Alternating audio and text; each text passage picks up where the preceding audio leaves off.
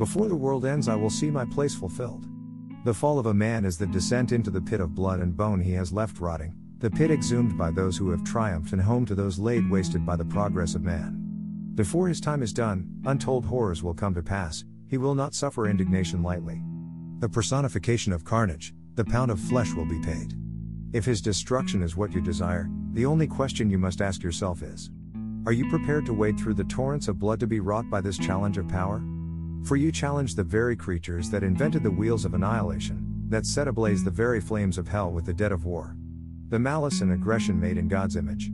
The 7 deadly sins are but the beginning, and our end is but total and unequivocal Armageddon before our last breaths. For we have one thing you do not. The ability to be only that, which will bring the greatest destruction regardless of cost in humanity. The ability to blow black smoke from our lungs as we lose all humanity and become the demons lurking underneath.